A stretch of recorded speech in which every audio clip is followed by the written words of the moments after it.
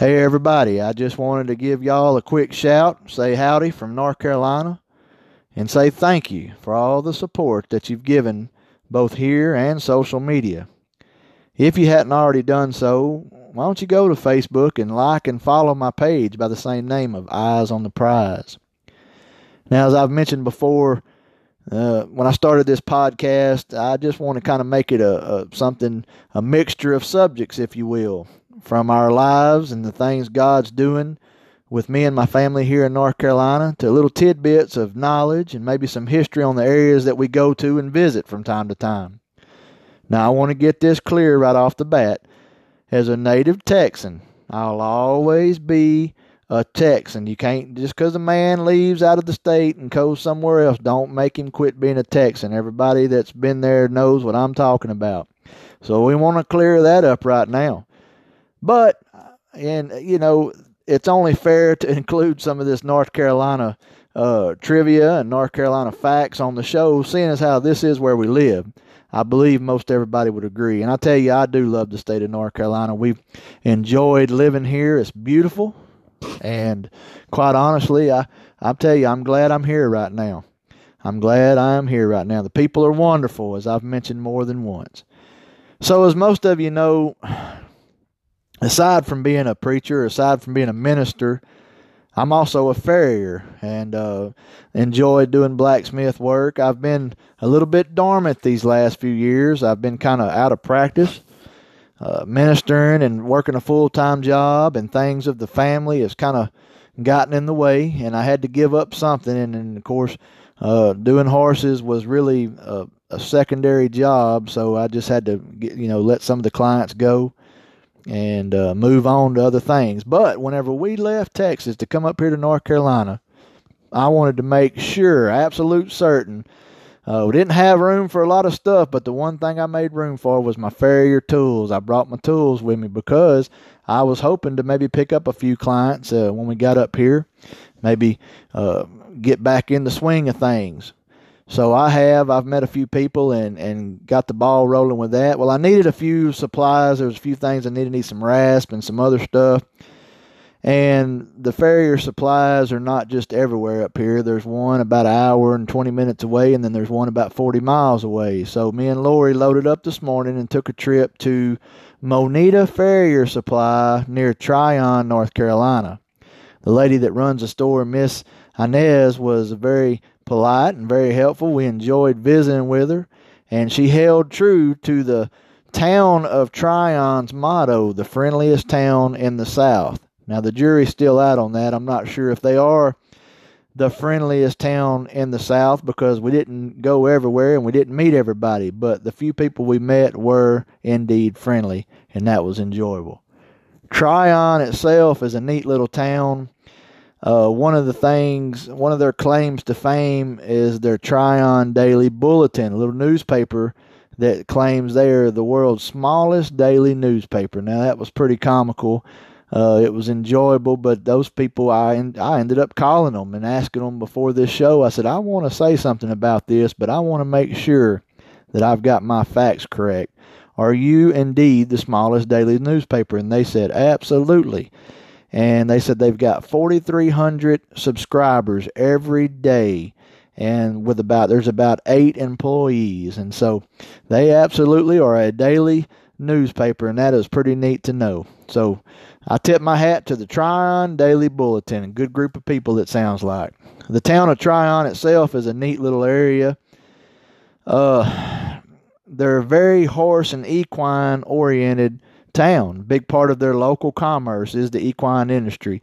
They were recently home to the 2018 the International Equestrian Games that was held at the Tryon International Equestrian Center. Now, when we left the farrier store, we went over there, and I'm telling you, people, that was one neat place. I really enjoyed it.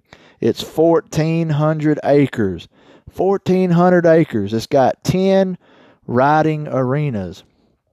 I couldn't believe it. Lori and I drove around and looked through it. They had a lady at the gate just waved us on and told us to go in there and look. And there's I think they said 1,000 stalls, 1,000 stalls that are able to be used for all the different shows. It says it's $100 million industry. I was just blown away. That's pretty daggum neat, I'll be honest with you. The town of Tryon itself, you can ride around and look at all the different horse farms, just many back roads and places to see, and I hope to go back there another time and maybe check things out better. So when we left out, we came on back to the house. Now let's talk about North Carolina for just a minute. I wanted to research, and North Carolina is a neat place. Of course, we know about the Appalachian Mountains on the western side of the state, and of course the Atlantic Ocean on the eastern side of the state. It was it's a very long state, if you will. I forgot how long it is from the northeast tip to the southwest tip, but it's a long ways. I kind of like, it reminds me of Texas, kind of like Texas. When you leave out Orange on I-10 and you travel to El Paso, it's over 800 miles. And man, I'm telling you, it's a long trip, same as North Carolina. Just a few facts for North Carolina. They have exactly 100 counties. Said that's something I guess they're proud of here. 100 counties on the dot. That's kind of neat, I guess, if you think about it. Another tidbit is the first silver mine in the U.S. was a Silver Hill mine near Lexington, North Carolina, and that was in 1838. Also, I knew this, and many other people knew this as well, but the first gold nugget in the U.S. was found in 1799, and not too far from Charlotte at the Reed mine, the Reed homestead, and it triggered the first gold rush. And the first gold rush in the U.S. was here in North Carolina. So, to be honest with you, there's still a lot of gold out there now. We'll do a show on that one day because that's kind of interesting to me as well. Also, North Carolina is the largest producer of sweet potatoes. That's the state vegetable, sweet potatoes. I like sweet potatoes myself. I'm sure a lot of you do too. But they are the largest producer of that. And Pepsi-Cola was invented in New Bern, North Carolina in 1896. I'm sure there's a fella that done a commercial, won't say his name. I'm sure he's still upset about that. So anyways, Pepsi-Cola invented in New Bern, North Carolina, 1896. Also, Krispy Kreme donuts. So let me tell y'all something. There's a Krispy Kreme donut in every town, I believe. Even in the little convenience stores, they sell Krispy Kreme donut packages, honey buns and such. So North Carolina's got a lot of facts, a lot of things that they're famous for. I'll hold some of it for another show, but I've enjoyed being here. And I just wanted to make a podcast today, an episode, and catch everybody up and let you know that I think about you all back home in Texas, and me and my family's doing good, and we're glad to be here, and I'm glad the Lord's using us. We're just going to let the church roll on and let the Lord deal with let the Lord deal with the people the way He's fit to deal with them. You see, I just preach the word, and I let Him do the rest. So, well, I sure appreciate you all for tuning in today. I want to ask you to each time, if you will, listen to it. I'll have new things. Something maybe will pique your interest as well. So until next time, I want to thank you again, and we'll see you later.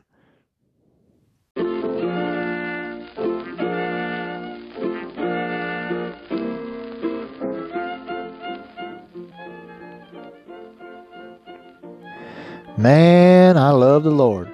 He has done so much for me, but when He saved me from my sins, when I realized I was lost and needed His grace, I asked for it, and He forgave me instantly. Now, y'all tell me, what kind of a God does that? A loving God. That's right, a loving God. All right, guys, here's your reminder. Next week is Valentine's Day. It's all about love and relationships and hearts and cupids and googly eyes and candy. There's the spending the money part. You better spend some money, boys, on the 14th, or else you're going to be in the doghouse on the 15th. Or how about this? Just love your wife all year long, like the Lord tells you to do, and just treat her with respect and treat her right. You won't have to go broke trying to make up for lost time in February. Ephesians 5:25 says, husbands, love your wives, even as Christ also loved the church and gave himself for it. Well, there you go, fellas. It's tried and true. It'll work every time. Y'all have a good week, and I'll see y'all Sunday.